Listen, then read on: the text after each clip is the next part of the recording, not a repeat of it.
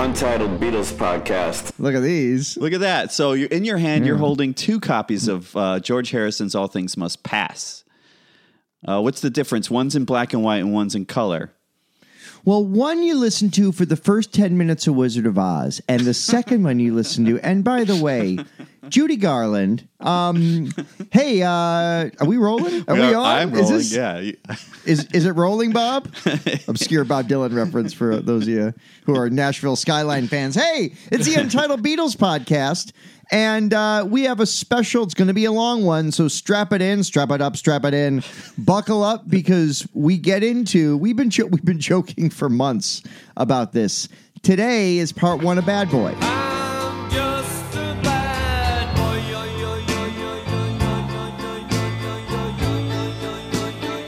boy. Once again, there's been a huge mix-up. TJ Shanoff. Yes, Tony Mendoza?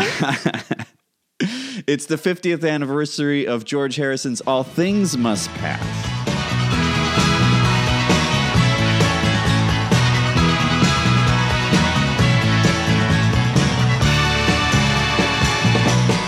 This is a great record, right? Yeah, I think I'm going to disagree. As a Harrison solo album, it's okay. You go Gontrapo first. You go Electronic Sound 2, and then Extra Texture, and everything else is just... Extra Texture is so flimsy. Side 2 opens with a reprise of You. Yeah. And it's called A Bit More of You. A Bit More of You. Guy... But, well, now hold on, because he did the same thing with this record, with Isn't It a Pity? He does have an Isn't It a Pity reprise, and let me get my thesis out for a moment here. I believe, because we're going to deal with another 50th anniversary release coming up later in the year, and that's the 50th anniversary of the Plastic Ono Band. Yeah. I believe the order of the greatest solo Beatles albums ever released, 1 is Plastic Ono Band, and 2 is All Things Must Pass. And there it is.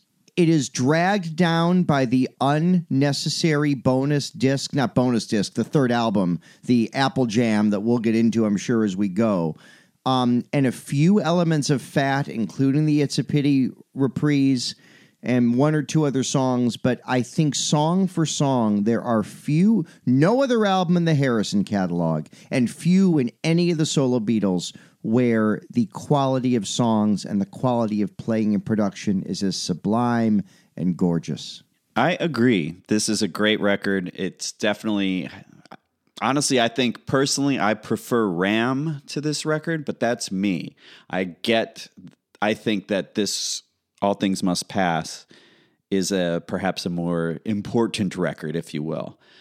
I think it's a deeper record, and I just prefer Ram. That's just me. I just like the songs and tunes on Ram because that's who I am. But and you're also like, your McCartney thing runs deep. Like, we've talked off the air a ton about how you prefer Pipes of Peace to Imagine. I mean, one of my favorite comments we had that did not make air was you arguing point by point how much better Press to Play was than All Things Must Pass. And I think you changed your mind eventually when I played you the remix of Move Over Busker. All right. Enough of this. I do love Press to Play. Pipes of Peace, I'm not quite sure of how I feel about Pipes of Peace. But yeah, I get it. And I love Ram too. With McCartney, it's so difficult for me to pick a favorite McCartney album because there's so many and they all mean so much. And there's Ram and Band on the Run and Flaming Pie and Flowers in the Dirt and Tug of War. There's so many great McCartney albums. The tricky thing about this, and we're really going to plow into this, you're so great with detailing the history of this, of all the albums that we do. But the one thing I would say is George Harrison, whose career was wonderful, never reached greater heights than this album. John Lennon, listen, I prefer Plastic Ono Band to Imagine, but Imagine was a far bigger runaway hit. There's no George Harrison album that comes close to what he did with this. It's almost like Stevie Wonder's Songs in the Key of Life. Songs in the Key of Life, the double album that had so many songs. They had the extra EP on it with Ebony Eyes and a few other great songs on that, the bonus record. It came with the bonus 45. But Stevie got so much out that one could argue, and God Bless Hotter Than July and In Square Circle's got some fine moments, but Stevie Wonder could never reach the heights of Songs in the Key of Life. I think that this is the case with George Harrison, and it's one of the reasons this album is so important and so seminal in the solo Beatles catalog, Tony.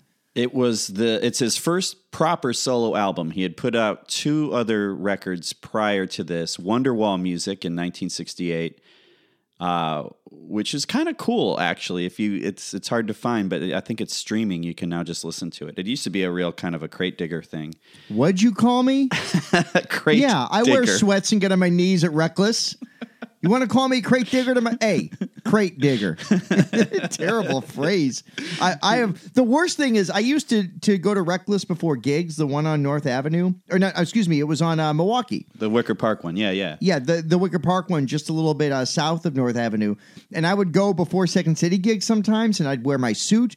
And I would show up to Second City with like filthy pants, #filthy pants, because I'd be down on my knees digging through 45s. So yes, I am a crate digger, and I miss. This is an parenthetical thought, Tony, but the one thing I miss so much about the pandemic, it's the longest I've gone in my entire life without going to a record store. Record stores are solace for me. The day after Trump won in 2016, I spent that whole day at Vintage Vinyl in Evanston, just blazed. Oh, wow. And record stores in general all my life have always kind of been like my favorite place to go. And I haven't been to one since probably January, February. So yes, I'm a crate digger and I fucking miss it. I've only been to one record store since the pandemic on my road trip out to. I had some work in the Midwest in Chicago, and I stopped in a town in Texas that. What did I buy there? I bought Stars on 45. That's right. I remember you telling me that. Yeah, on vinyl, right? Yeah, I've got the LPs. I've got Stars on Long Play, the Beatles one, and then there's like number 3 where they do like all Stones songs. And I put it on the other day, tried to play a board game to it and could not play a board game. We couldn't fucking concentrate. You got to beat the clock. You got to beat the clock. You gotta beat the clock. You gotta beat the clock. 1, 2, 3, 4. This happened once before. I came through your door. No reply. These Swedish guys, one day we're doing Stars on 45 because that 45 literally I wore out as a kid. And that's and it was funny. so confusing because that 45 includes Sugar Sugar, not a Beatles song, and it's all Beatles songs except they throw in Sugar Sugar by the Archies. But one of these episodes we'll get into that. Let's get back to George Harrison. Yeah. Do you want to kind of front this album, its release, its significance? Yeah. You're so good at that. Here's the facts. So it's a triple album, right? This is the first triple album from like a rock act. The Woodstock triple LP had come out prior to this, but obviously that's various acts, etc. So this is the first time a solo performer had done this. And this album does not have Sha Na Na on it, as opposed to the Woodstock. No, but it's got 20 other bands in it. Yes, it does. Derek and the Dominoes, Every big band Badfinger. in the 70s, sure, Delaney and Bonnie, they're all on this album, Yeah. but not Sha Na Na. Bowser, shut the fuck up for a minute. Blue. Yeah, but they were doing like backflips on stage. They were insane, that group. They were pretty crazy, yeah. So, it came out November 27th, 1970, so nearly 50 years ago. Phil Spector is the producer on this, or at least he produced it till he broke his arm. You get the credit, right. And so it was a collaboration between Phil and George. And it is, like I said, there's a lot of people that play on this record. Someone at the time compared it to a Cecil B. DeMille cast. I also call it a murderer's row because it features 2 murderers. Yeah, a couple literal killers on this. Yeah. Phil Spector and then drummer Jim Gordon, Yeah. who had a schizophrenic episode in 1983 and murdered his mother. Also, Mal Evans plays on it, who is a murder victim, and then, the guys in Badfinger. So there's a dark element. And George himself, and you're leaving out one other murderer. I don't mean to. Who did I leave steal out? your thunder. Phil Collins murdered a lot of music in the 80s, and Phil Collins is playing unmixed congas, I think, on Art of Dying. Yep. Yeah, and Phil Collins murdered Eric Clapton's career. Oddly enough, it all came full circle when Behind the Sun and some other 80s. Like all of a sudden, Eric Clapton albums had do do do do do do do do goon goon goon. Fuck you, Phil Collins. That's a good drum fill. That's a good song. The rest of it is garbage. Like the rest of it's garbage, but that's a good song. Don't you think? Yeah, that's a decent song. I'm more partial to his totally perfunctory cover of You Can't Hurry Love. Oh, God, I forgot about that. What are you doing, Phil? Yeah. Come on. Yeah, I forgot about that. Unnecessary. Well, and you, again, different strokes for different folks. You have always loved the theme to Against All Odds. I actually have. How can I just walk away from me and let you... No, I actually have that soundtrack on LP. I don't know why. So, for real, my friend Dan gave it to me, I think, as a gag when we were in high school. Like I've had that since I was 17. It's in the A's. It's next to AC/DC and Air Supply. You don't sort soundtracks and shows differently. You've changed. I actually do. You're right. I don't know. Okay, we stopped the show. What does a Mint Against All Odds soundtrack go for on the original Atlantic pressing? I'm going to say 39 cents. I was going to say $1.30. Yeah, $1. Okay. As much as a Billy Ripken fuckface card goes for now. And Cal Ripken, too. Fuck you. You played for 20 years. Who cares? All right, one of these days we're going to get back on track. But so 1,000 people played on this record. It was the Phil Spector wall of sound, or as I like to say, bang your head against the wall of sound. Honestly, I think it's the reason why I don't listen to this record as much as I should. It's a great record, but for me, the production gets in the goddamn way. I really wish somebody would invent some kind of plug-in. We've got all this studio technology. Can we invent a plug-in that takes away reverb from those master tracks? I want to hear this motherfucking record without fucking reverb. Yeah, I agree with you with one exception. I'm going to put an asterisk next to Waiting on You All, where the reverb to me is part of what makes that song so weird and cool. I mean, if you want Waiting on You All without reverb, the Bangladesh version is nice and clean. Yeah. But it stands with the All Things Must Pass version, which is so... It almost makes it more ethereal because of all the reverb. But yes, I totally agree with you. And in fact, let's start this conversation by saying there was supposed to be a 50th anniversary reissue of this that was remixed for the first time. This has been on CD by my count 3 times. The original CD issue in the late 80s, which was a disaster. In fact, the companion album to this, I call it a companion album, the Derek and the Dominoes Layla album. Yeah. Which is one of my favorite non-Beatles albums. To me, it's Clapton at his very best. Basically, the whole Derek and the Dominoes band is on this album. Yes. Both albums have suffered forever, especially in the age of digital transfers, of having terrible mixes. They finally remastered All Things Must Pass. They did it once in 2001, which George oversaw, but they didn't demix it. They just kind of cleaned it up a bit and added some bonus tracks. Yeah. Then in 2014, another digital remaster. This album needs the Giles Martin, Sam Okell full remix treatment, and we should have gotten it this year, and I don't understand why. One of the most important rock albums ever, EMI, Universal, Calderstone, whatever the fuck you want to call it, Danny and Olivia, missed out on this opportunity. I don't get it. Yeah, I don't either. But, it's not too late. They can just do it whenever the hell they want. And so, yeah, you're right. Maybe they'll do that. Maybe we'll get that in our lifetime. I just want to throw out a few more people on Murderer's Row here who played on this record. Eric Clapton, guitar. Basically, so the Derek and the Dominoes band, like you were saying, which is basically Eric Clapton, Jim Gordon on drums. Jim Gordon played on everything, by the way. Like, if you've ever heard that Incredible Bongo Band sampled on a lot of early hip-hop from Apache, that's Jim Gordon. But he played on things like Pet Sounds, Classical Gas, that song by Mason Williams, a fun little Grammy Award-winning instrumental. Pretzel Logic, your favorite. Mason Williams is where we get all our wallpaper and our paint. He played on Pretzel? Yeah, he's the drummer on Pretzel Logic. I didn't know that. I mean, I'm a weird Steely Dan guy, so that's cool to know. I didn't know that. Carl Rader on bass. So basically the Derek and the Dominoes band. Bobby Keys, Jim Price on the horns. Ringo played on this, as well as Alan White. Mal Evans played percussion. Billy Preston on keys. Klaus Vorman on bass. A lot of keyboard players. Gary Wright, Gary Brooker, Also, the band Badfinger, Peter Frampton played on this. Gary Newman of Cars did not play on this album. They're in my car, and I'm here in my car in Cars. Okay, Gary. Two-play army. I love Gary. You know, he's a pilot. Is he really? Yeah.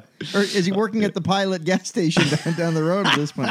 No shame in that, by the way. Any job in this economy is a good job. I worked at Road Pilot on the overnights when I was 18. And, I got ripped off by a couple of guys for $50. Anyway. Really? Did you report it? Was that Unsolved Mysteries? Robert Stack came to interview me, but I failed the audition on that. I thought Robert Stack was coming. It was Robert Stigwood, who was really sad about the Sgt. Pepper film.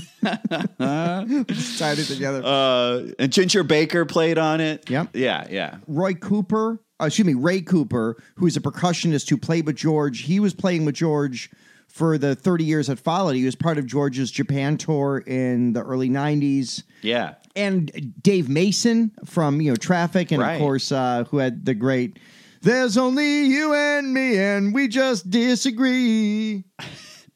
That's all I got. And then George did all the backing vocals, which he called the George O'Hara Smith Singers. Mm-hmm. And then a guy named John Barham did the orchestral arrangements. Later played drums in Zeppelin. He's still around, right? What happened to him? I haven't read the news in a while. How's Keith Moon? They're all dead. There you go.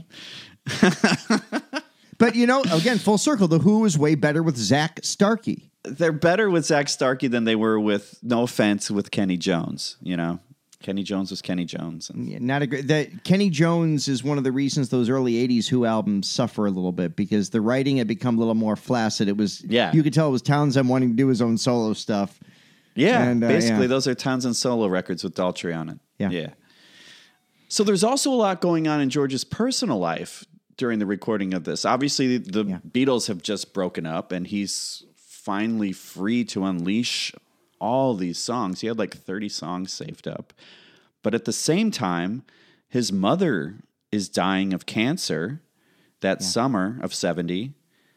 And meanwhile, Eric Clapton has become infatuated with his wife, Patty, and basically kind of starts up a heroin habit because he can't cope with the guilt of that. And George is kind of indifferent about the whole thing. Because George is cheating on Patty as well. Yeah, by the way. There was like a French model involved, and then who else? He's a Beatle who could have kind of anything he wants. Yeah, and then he's also moved into this new estate, this Friar Park, which is insane. It's crazy 120-room mansion with turrets, and there's ponds and caves and tunnels and. But it's also in like disrepair. It took months to get in there. And there's Hare Krishnas living there. There's all these weeds built up, and the Hare Krishnas were using World War II era flamethrowers.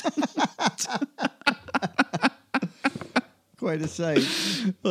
Yeah, man. So it's this album is a whole scene, man. Well, and just to give a little more context, 1970, the 50th anniversary of Let It Be, I think, was May. McCartney, the first McCartney solo album was April. Plastic Ono Band was December.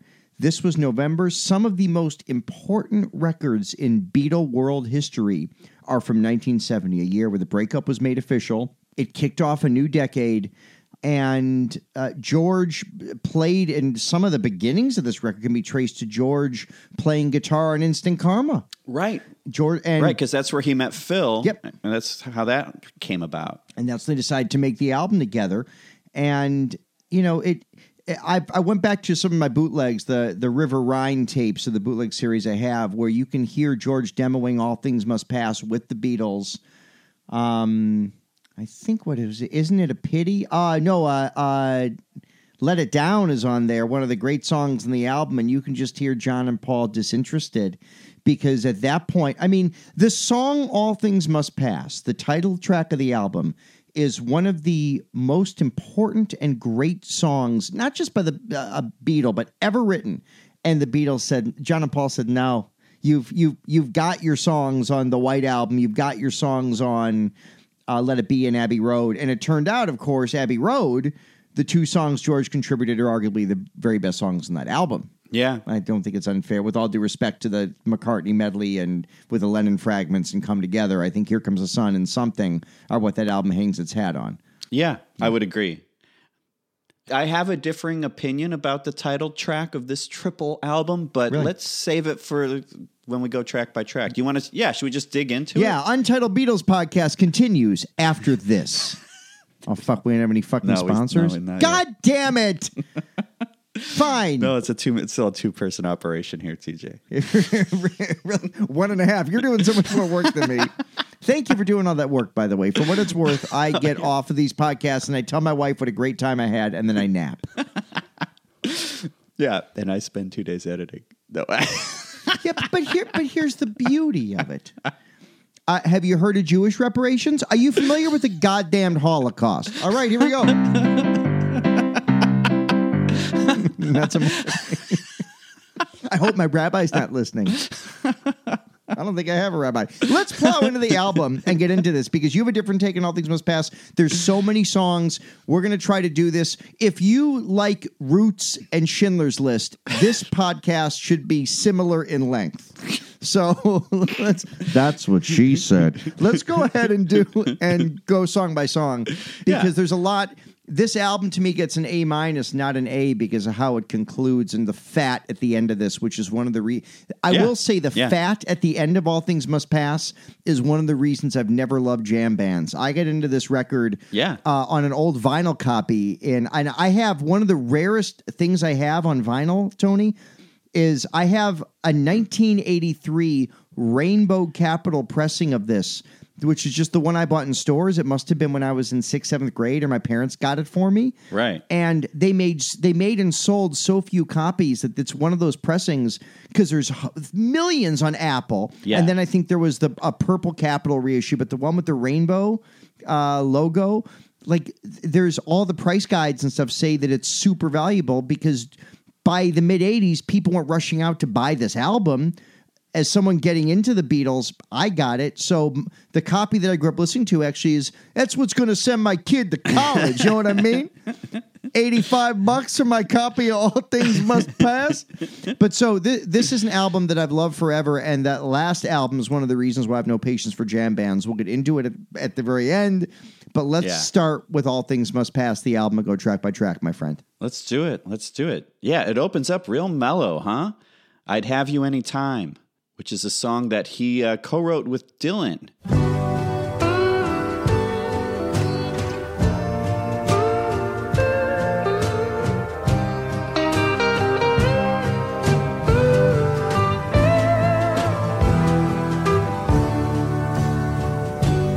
Let me in here. I know I've been here. Let me into your heart. So, right, it should also be mentioned, starting at the end of 1968, he was kind of hanging out with Dylan, and he was hanging out up in upstate New York with the band, and just being a musician and writing and co-writing with Bob Dylan, which is like, wow. And he and Bob like connected on this other level in a way that he couldn't connect with John. I think they both were kind of these like outsiders that saw things a little differently than the rest. And it's really cool. In fact, Blonde on Blonde was the only Western LP that George brought to India with him. Wow. And a great album. Yeah, and so this is a song about friendship. It has kind of a funny time signature. This whole album, I dig his songwriting because it's not like confined to the prisons of 4s and 8s. You know, most stuff's in 4/4, but he, you know, there's like little cut measures and added measures, and it's meandering at times in a way that I like. Which he was hinting at in Here Comes the Sun. That's one of the great things about that song and why it's so many Beatles songs could be cheesy in other people's hands, but it's got the da-da-da-da-da-da-da-da-da-da. You know, it's got all that kind of cool rhythmic stuff that George was just really... I wonder if the sitar influence in indie music helped infuse in him not needing to commit to kind of Western measures and Western beats and West End girls. George was a huge Pet Shop Boys fan. In a Western town in Denton Wells. No patience for them. Let's make a lot of money.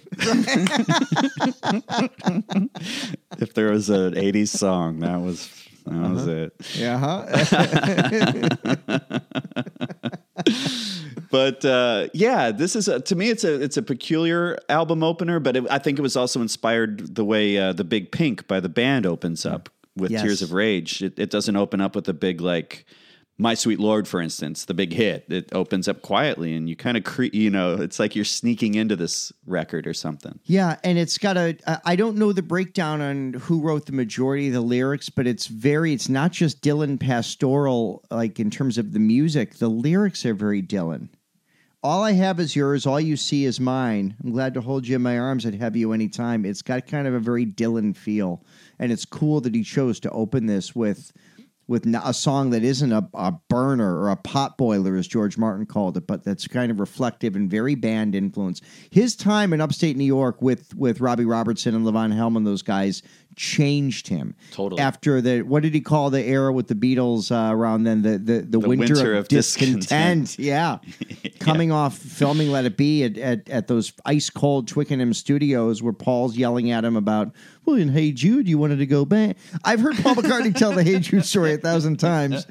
And Paul knows he's the asshole, but he's too good to say he's the asshole. He's like, I knew George was good. It was just time for different things. Like, all right, Paul.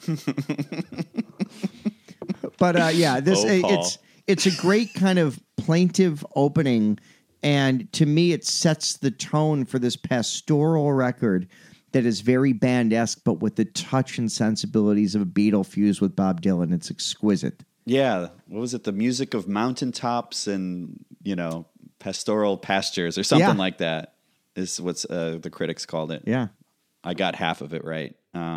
Yeah, it's an interesting song. I will say it's not my favorite on the record. I respect it as an opener. Well, one of my favorite bands, Wilco, occasionally opens with a song you're not expecting an album to open with, like Art of Almost, and there's. I have respect for an artist with the confidence to open with one that makes people going to go, huh? Versus, fuck yeah, I'm in. I mean, compare this. We did Revolver on our last show. Revolver's 4 years before this. Compare this song to Taxman. Taxman grabs you by the throat the second it opens. This song, you kind of give a hug to almost. You're invited in. Well, yeah. And in fact, when I listen to this, anybody who I'm with, I give a hug to. It's tougher to do in 2020 because of the pandemic and some of the legal charges that have been brought against me, all of which are bullshit, and I'm going to prove it. Can we get into that now? Should we save that for later? Well, speaking of legal charges, the next song up. Segue, baby! I went to radio school. Columbia School of Broadcasting. By the way, to all of our young listeners, it is a great time to get into broadcast media. Do print, do broadcast, follow your heart. Don't get a real job. Get in the radio industry. Tony, back to you. So the next song is My Sweet Lord. The big hit, the first single off this record, but it did get him into some legal trouble because it too closely resembled He's So Fine, a hit by the Chiffons, written by Ronnie Mack. He's a soft-spoken guy, also seems kind of shy. Makes me wonder if I should even give him a try. But then again, he can't shine. He can't shy away forever. And I'm gonna make him mine if it takes me forever. Yeah. What do you think of all that? We need to explain to people who are even younger than us that My Sweet Lord was one of the biggest hits of all time. Despite the legal challenges, I'm forgetting how many weeks it was number one, but that was, according to everything you read, that was the song that it became a Christmas standard in 1970, Tony. That song was played, from everything I've read, nonstop on radio in the Christmas season when everyone's listening to music. Then everyone rushes out to buy this very expensive, by the way, for its time record. Right. This record the original vinyl is in this gorgeous box. It feels important. It's heavy. It's 3 records in this huge box set. Yeah. And the box set is beautiful with the gold lettering on the spine, but the black and white cover. So there's all these different kind of things going on because it's plain and fancy at the same time. Underrated musical from the 50s, by the way, Plain and Fancy. People who went to Haran Camp know the reference to Plain and Fancy. How do you raise a barn? There's a song there called How Do You Raise a Barn? No Beatles podcast ever has done a song from fucking Plain and Fancy. I want to make that very clear. Yeah, you I hear don't- that something about the Beatles? I do know something about the Beatles and Plain and Fancy. I love those guys. I'm just talking shit. But My Sweet Lord has so few actual lyrics. I'm looking at the lyric sheet right now. It is simple. It is spiritual. And I understand that it's subconsciously ripped off from the Chiffons' He's So Fine. None of that diminished how powerful the song was in the early 70s and how it remains probably his signature solo song. One that he even wrote a song on the album 33 and a Third, I think, called This Song, mocking the lawsuit about this particular tune. course he So did. Yeah, it it's never very George. it never really escaped him. It's very George. But this is probably his signature song. And even though it's a little too religious for me, I know you're not a huge Let It Be guy because the religious overtones of that song. Yeah. This song has similar religious-y stuff for me in terms of it's difficult, all the Hare Krishna and all that. But I understand and respect its place in pop music history and in George's purity of spirituality. Getting the song out feels, as a listener, cathartic. It's a great song. It's catchy as hell. It incorporates elements of both Hindu and Christian religions. Yeah. So in that way, I like it. It's basically, Krishna and Hallelujah are basically saying the same thing. And I know what you mean, like about the whole religion thing, like especially when you get deep into the Hare Krishna thing and you're like, what am I saying? But I also went, like I can also recite like, on the third day he rose again in fulfillment of the scriptures. He ascended and had his seated at the right hand of the Father. He will come again in glory to judge the living and the dead. Like I could do that because I've been brainwashed by the Catholic Church having to go there every week for the first 15, 16, 17 years of my life. So, but I never knew what I was saying. I was just saying this string of vowels and consonants to this rhythm with the crowd. Anyway, so that's that. You slipped in a George reference you were brainwashed by the media, brainwashed by the press. You were brainwashed, yeah. Yeah, man, his last record. But yeah, so I did look into what are we singing at the end there? And it's basically it's an ancient Vedic prayer. I offer homage to my guru, who is as great as the creator Brahma, the maintainer Vishnu, the destroyer Shiva, and who is the very energy of God. So if you know who those guys are, they sound pretty together. Check them out. I think they've got a record on Electro.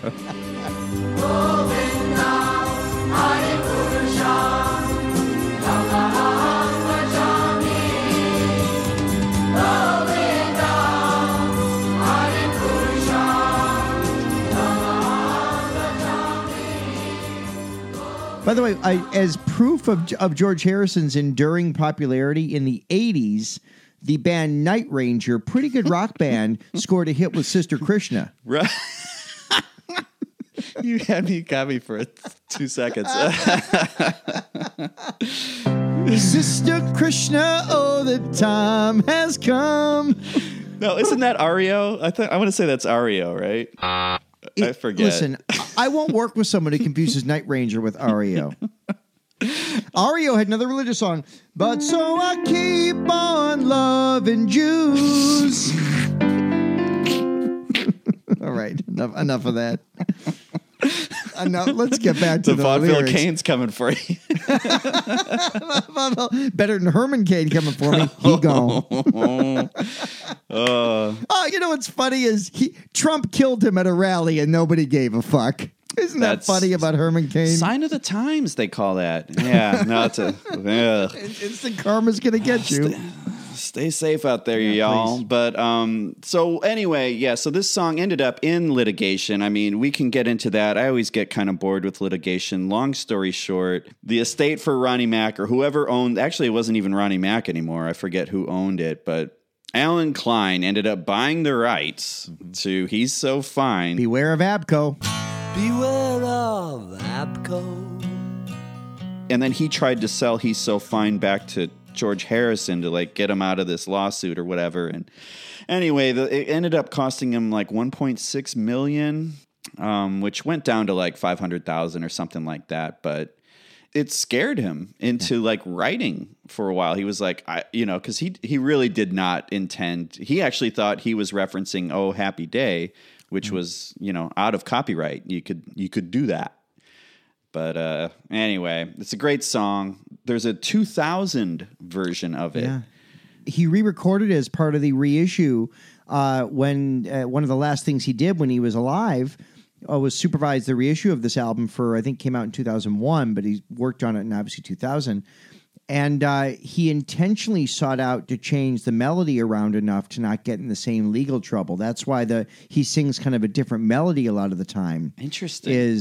And it's sad because there's a few the last George Harrison songs recorded. One is about, we're going to take a detour for 10 seconds here. The most obscure George Harrison song probably was recorded for a Jools Holland compilation CD. Jools Holland, the lead singer of Squeeze, I think he was the lead singer, maybe the piano player. And Jools Holland had a TV show in the UK forever where people would play with him. Well, he had an album called Jools Holland's Big Band, and George has a song on there called "You Can Lead a Horse to Water," and he sounds like he's dying. It is a very, very sad kind of sounding George Harrison. And the My Sweet Lord 2000, the 2000s in parentheses, kind of gives a hint at what was happening to him health-wise. He sounds very ill, and it's hard to listen to for me, to be honest. I'm getting a chill talking about it. Yeah. Well, what's even sadder, though, is that the Jewel supermarket used it to sell, like, produce that weekend. Now, you can say what you want about Jewels, but what about Dominic's, libs? How come you liberals don't shop at Dominic's no more? Yeah, it's a conspiracy. That's what it is. It's a conspiracy. Trump would have won if Dominic's was still around. How come Jerry Reinsdorf's a Jew? All right, you fucking Chicago shitbags. What's wrong with you people? From snacking treats to main course meats, Jewel has it all. The next song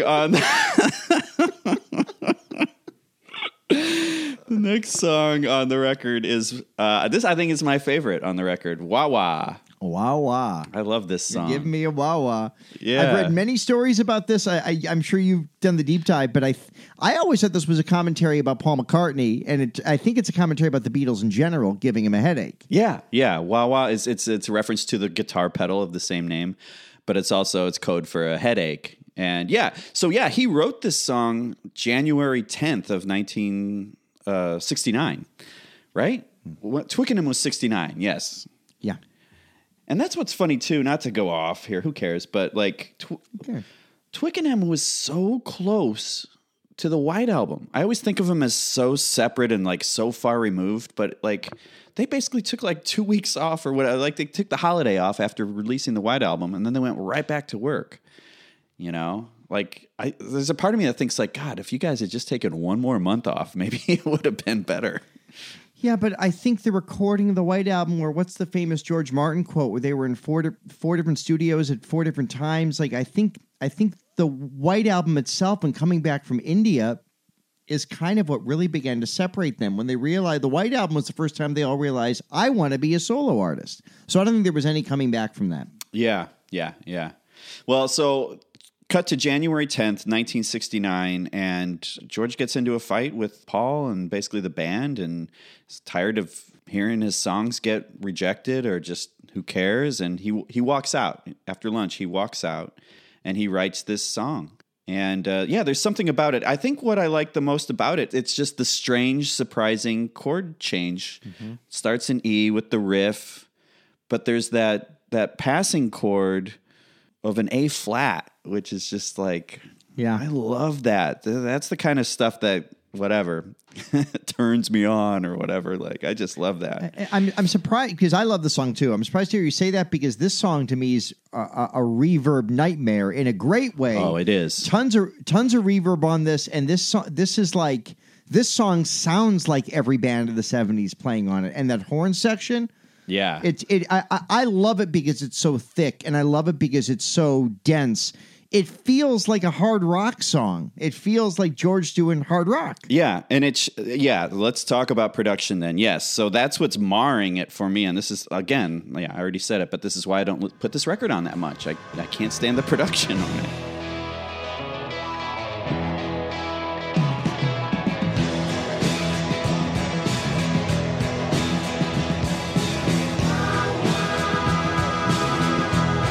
You made me such a big star. Deep at the right time, deeper than I. Wow, wow, you give me a wow,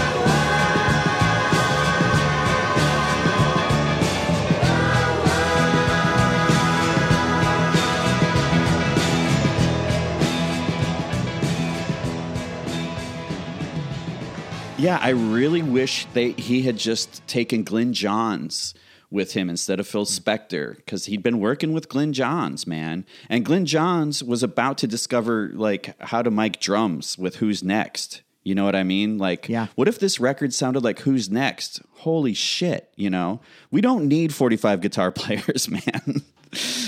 Maybe the guys in Badfinger wouldn't have hanged themselves if they didn't play on this goddamn record, you know? You've obviously never heard Delaney and Bonnie's cover of Behind Blue Eyes. Is that for real? Because I haven't. Are you doing a bit? Okay. No. I tried to pull the most obscure reference. I do. Favorite song of that album is Going Mobile. I just got to say that's my favorite song from Who's Next. I love it. But yeah, so that said, my favorite version of this song is the live version from Concert of Bangladesh, where he's got the backup Yes. singers. It's really great.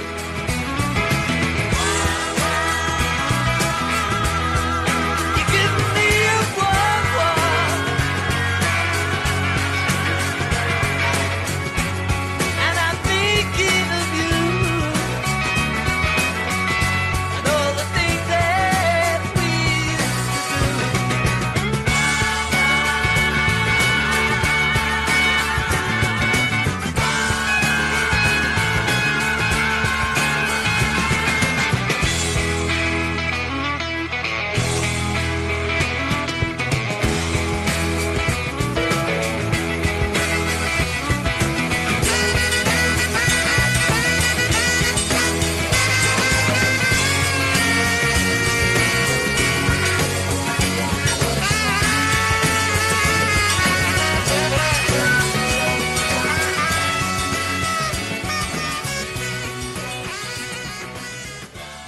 It's so hot. There's another great version of this. This is the finale for 2003's Concert for George.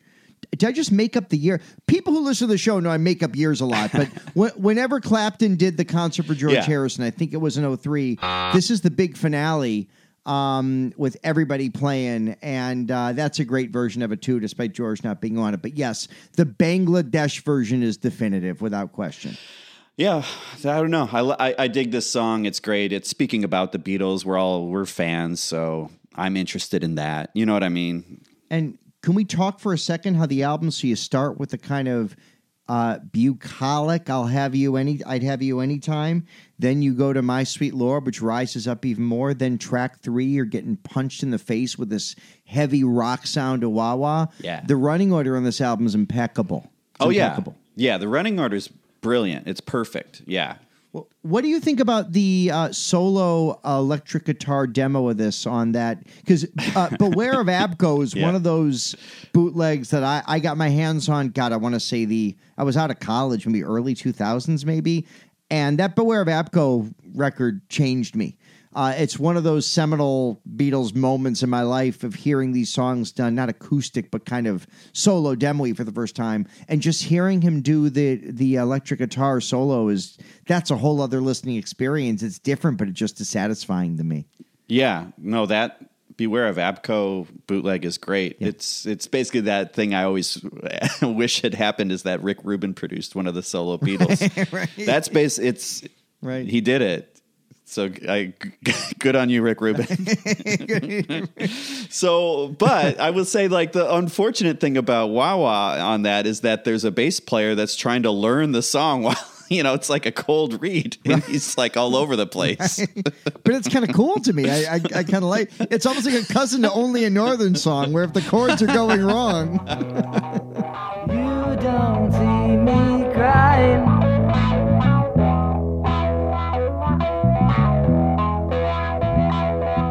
You don't hear me sighing.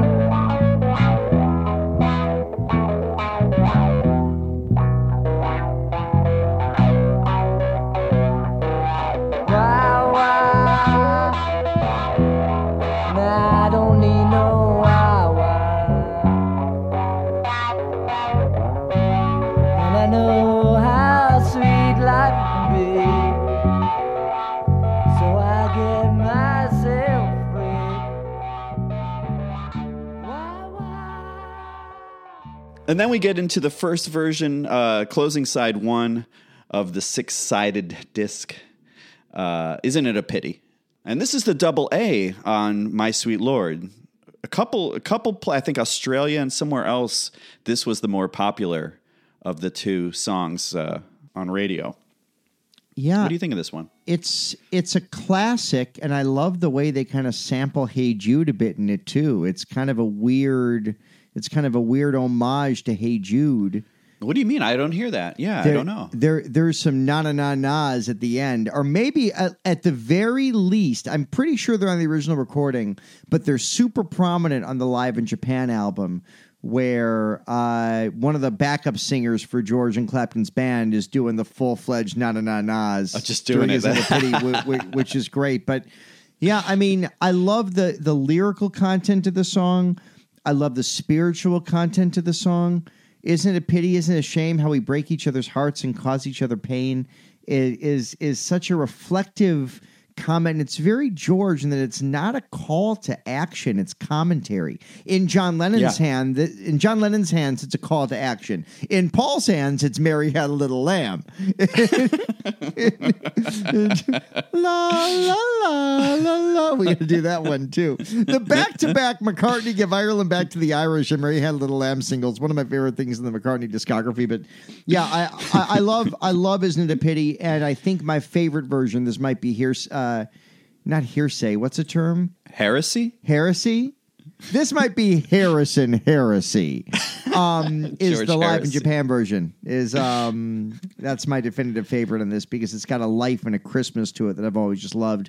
With some of Clapton's best guitar playing, I think, on record. But yeah, it's a gorgeous song. It's a beautiful song, and it has the kind of stately version of Hey Jude, of an anthem, and I respect the fuck out of it for that reason. What do you think of this one? I like it. Yeah, it's not my favorite, but I respect it. Like you say, I like the angle it's coming at. It's coming from an empathetic angle. So it's about a relationship kind of breaking down. It's a down moment in a relationship. Isn't it a pity that this is happening?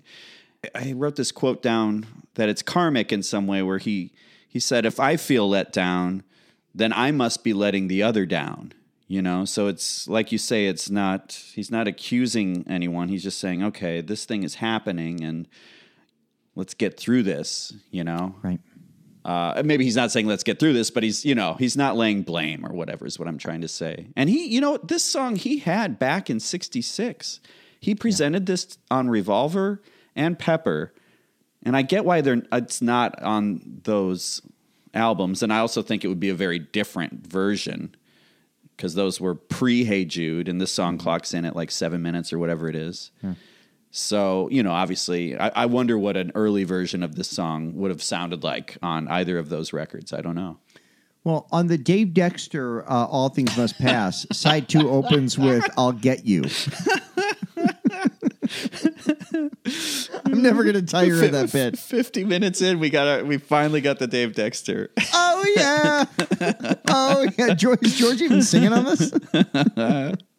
Yeah, I like this song. I don't think we need two versions, or two virgins. Two versions, you don't need that, nor do you need Life with the Lions. There's a lot of things you don't need, all on Zapple. But yeah, I agree, and I think that's one of the reasons I put Plastic Ono Band above this is because Plastic Ono Band is as direct as All Things Must Pass is expansive.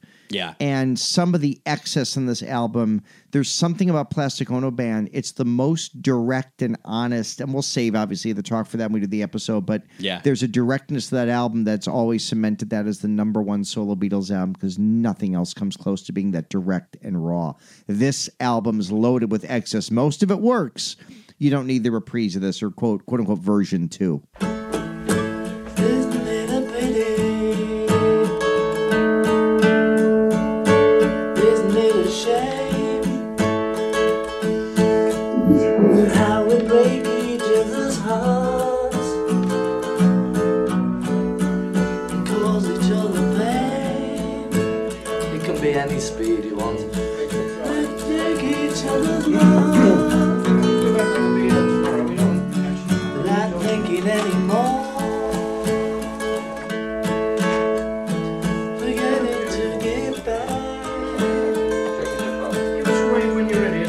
Isn't it a pity? So then we flip the record over and we get another hit. What is life? I wrote down Pure Joy. What a Go ahead. I'm sorry, I did not mean to interrupt you, but I was just going to say what a great side opener. This from the George Martin open with a Potboiler School would have been an album opener if the Beatles had made this album. Yeah. This is an album opener. It is used in Goodfellas too. Everyone thinks what's so funny, good for Scorsese, who later did the George Harrison Living in the Material World documentary. Yes. In the same movie, whether consciously or not, he's got this song and the Layla piano solo. And since that Layla album is so related to All Things Must Pass, there's a cool kind of Beatle connection to Goodfellas I've always loved. Totally. Yeah. This I've always liked this song. Yeah. Like I said, Pure Joy. I don't know. I hear this song and I feel like I'm a kid again, or whenever I first heard this, and I will say this is where the Phil Spector thing works. Like I hear this on AM radio. You know what I mean? Like, to me, this song is a radio hit, and this is where the Phil Spector thing works. I'd love to hear the version without reverb, but in this case, it works. He wrote this while driving, exclamation point, parentheses. Ampersand. Ampersand. While driving to when he was producing Billy Preston's record that year. We both do music, and I compose music, and 20 years ago, I was a bike messenger, and I didn't have a cell phone, and none of us did 20 years ago. And I would have a tune stuck in my head all day while I'm on my bike, and I would have to like kind of just keep it going in my head till I could get home and get to a piano to try and figure out what it was, you know?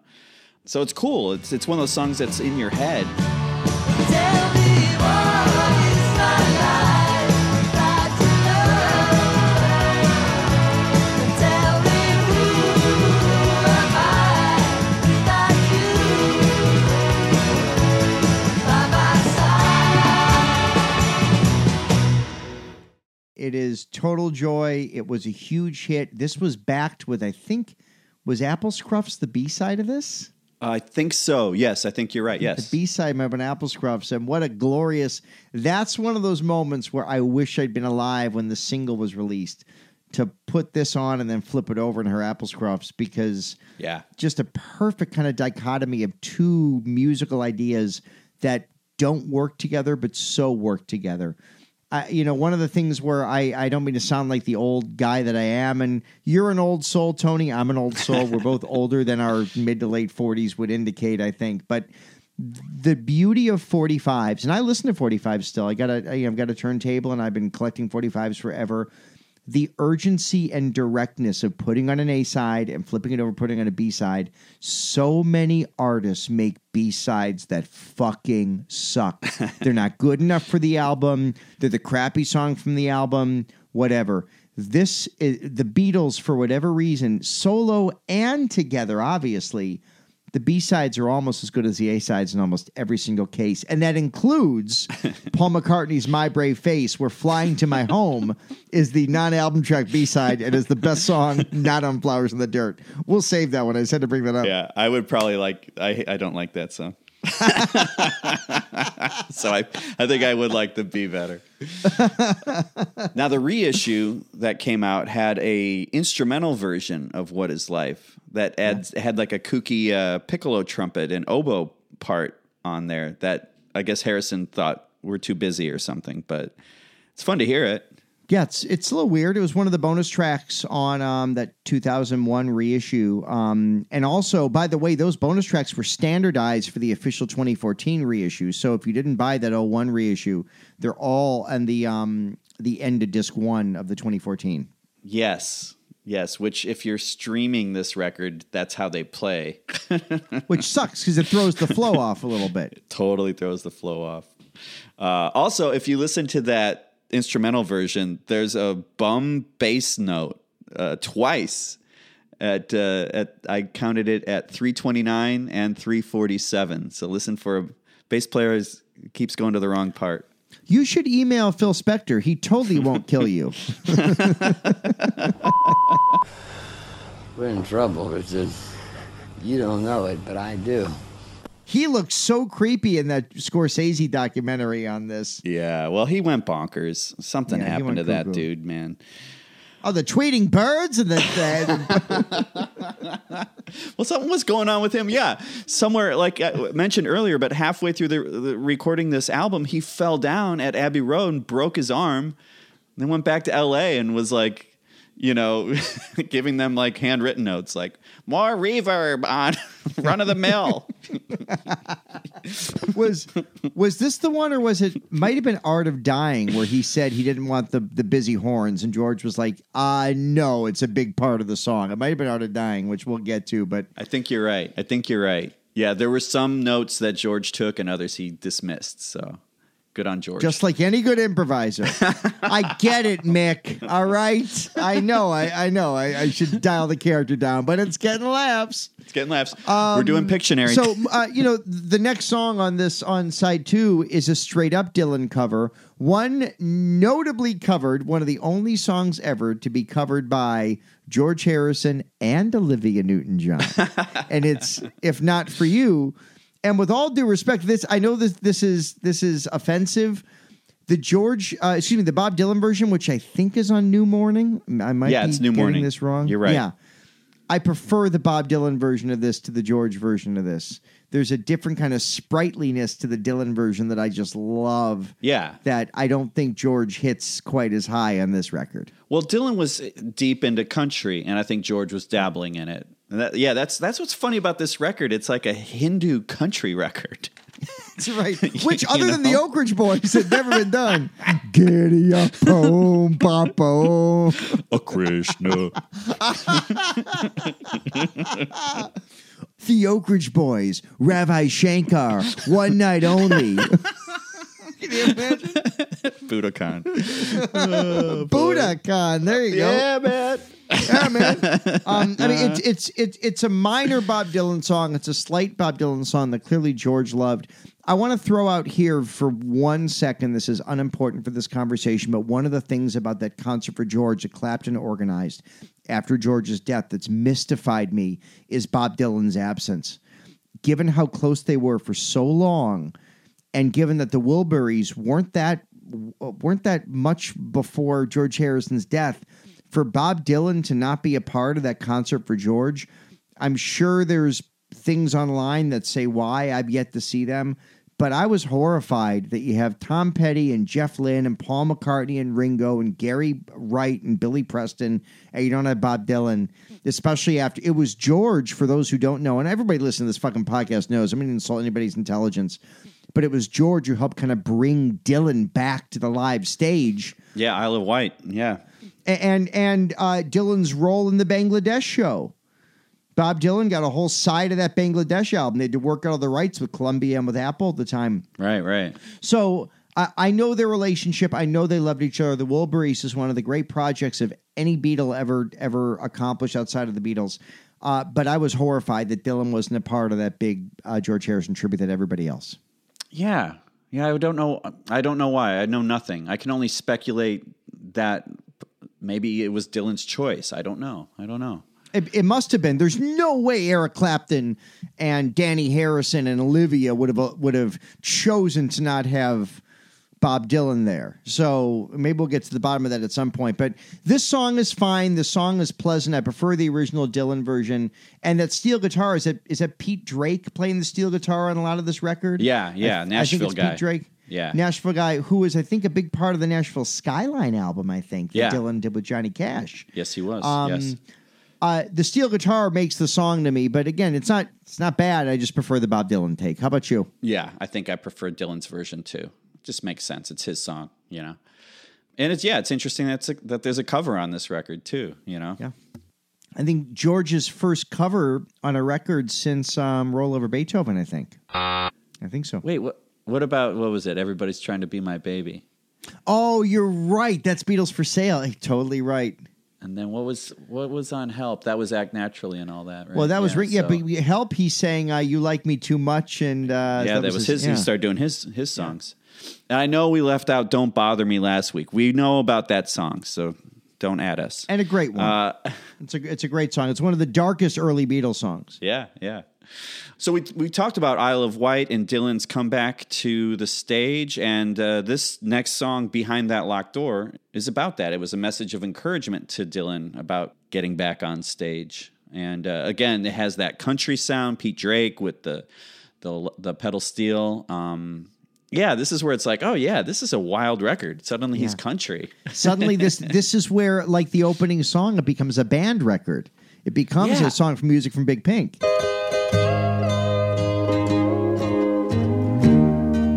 Why are you still crying? Your pain is now through. Please forget those teardrops. Let me take them from you. I like this sound a lot, and I know I'm trolling you a little bit here, but like Elvis did a marathon Nashville session in 1970 that incorporates all those guys that played on Ringo's Boku of Blues and Pete Drake, and the music sounds like that. I'd like to tell you that occasionally during the show I will have to come over here and get some Wawa. An old man saying Wawa. And I got some stuff here called Gatorade. Looks like it's already been used to me, I'll tell you. So there's a part of me that really thinks you would dig Elvis 69, 70, when that era, but I like that sound. I just wish the backing vocals on Suspicious Minds were mixed louder. Woo! God damn it. Somebody pot that channel down. Well, that was Chips Moman engineering that. American Sound, 1969. I went to that recording studio recently. You know what it is? It's a Dollar General. Or no, it's a dollar store. Whichever one it is. US Dollar or whatever the fuck they're called. Whatever those grifty chains are. Oh, it's so sad. Those chains fuck people because Yeah. they make smaller versions of food for $1 and it seems cheaper because they're $1. But if you do the math and you spend $2.80 for the same product, you get like 3 times more food. It's those chains are designed to fuck people. Yeah, they're food deserts. Also, when you have a 4-year-old, it's a great place to get balloons and bubbles. Anyway, that's that. We got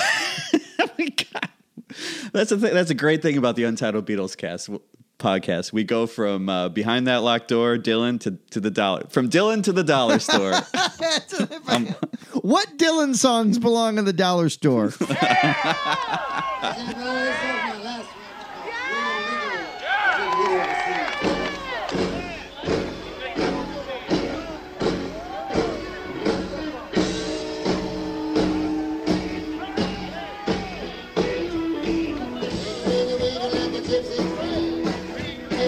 And then the following song is one of my favorite George Harrison songs. The way it's recorded, the way it's performed, those thick major sevenths. Yeah. Let It Down to me.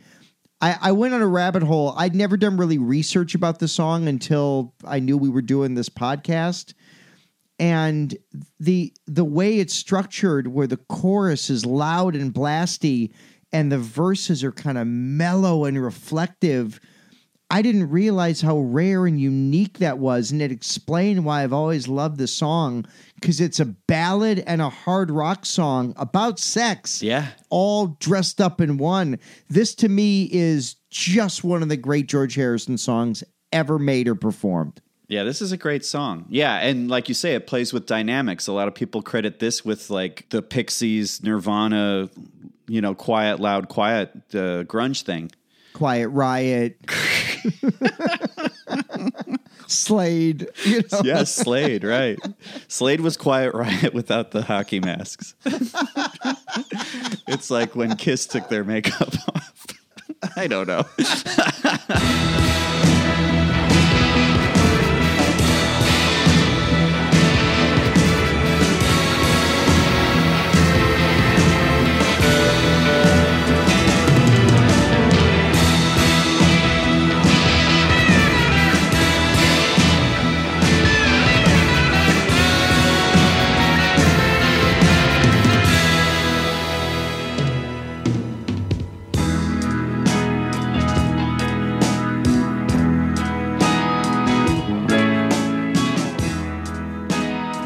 This song, Let It Down, I joke, but obviously the Pixies, Nirvana, I mean, these are like seminal artists at the beginning of 90s grunge and 90s rock who were super influenced by the Beatles, which is one thing that's so cool. The whole Backbeat soundtrack is emerging grunge artists covering early Beatles covers. Right. I mean, there was a huge Beatles renaissance among the early grunge guys, and yeah, I think a lot of it can be traced back to this song too. So this was one of those songs that George presented to the Beatles during Let It Be. He wrote it in '68, and yeah. Have you? I don't think I've actually heard the version where he's from the Nagra tapes or whatever, where he plays it for them. Have you heard it? I have heard it. It's sloppy, and there's a couple of like hallmarky Paul like trying to harmonize, trying to do weird vocal riff stuff in the back, where Paul thinks he's helping, but he doesn't really care because he's already thinking of writing classics like Corinne Acrore. I love you, Paul. You're my favorite, but I'm going to call you out when I need to. That's what friends are for. Right? In good times and bad times.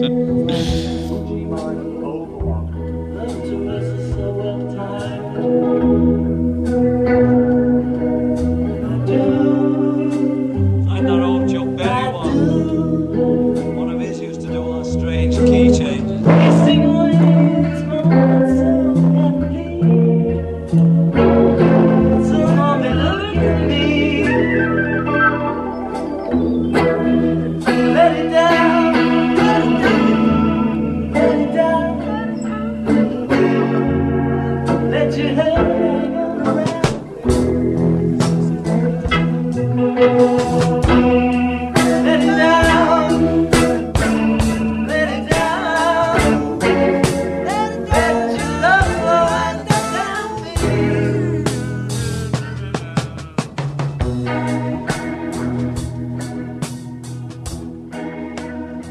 It's one of my favorites. It's a good song. It's interesting that it's about sex. It's also very George. It's more sensual than sexual.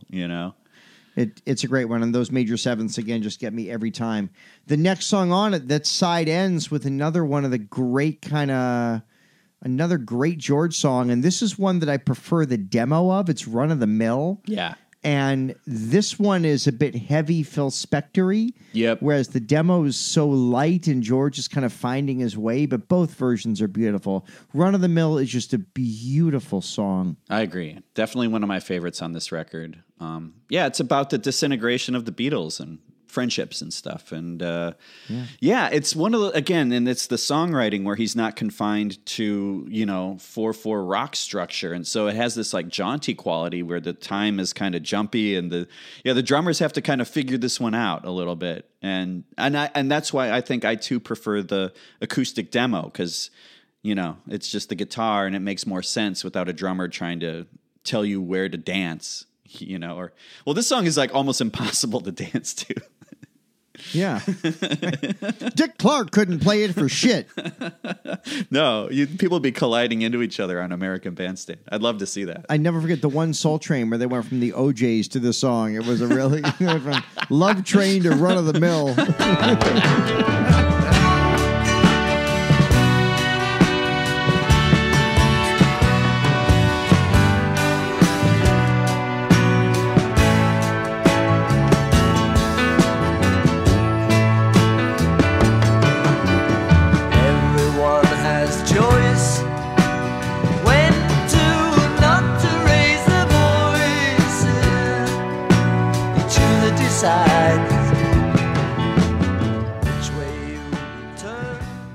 To your point about the breakup of the Beatles, as the days stand up on end, you got me wondering how I lost your friendship, but I see it in your eyes.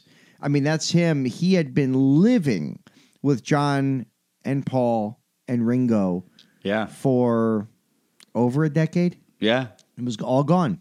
Right. And he was in he was at a crossroads, man. It's cool. It's cool what he did. It's cool that this thing came out.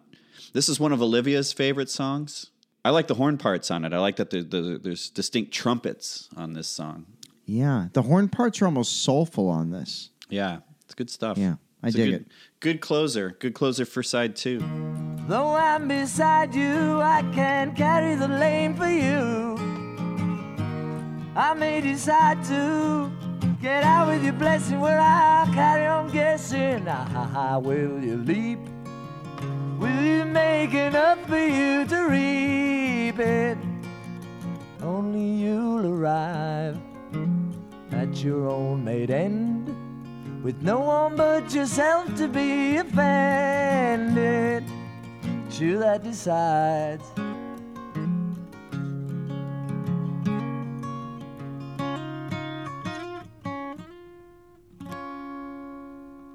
TJ, I'm realizing this is going to be a 2-parter, man. Yeah, I'm busy. So we'll pick this. So we're going to have to continue. We'll pick it up next week. We will pick this one up next week. Until then, be safe. Do the social distance thing. Wear a mask. Stay alive, please. Peace and love. Go fuck yourself. All right, Ringo, I get it. Untitled Beatles Podcast. Like and subscribe.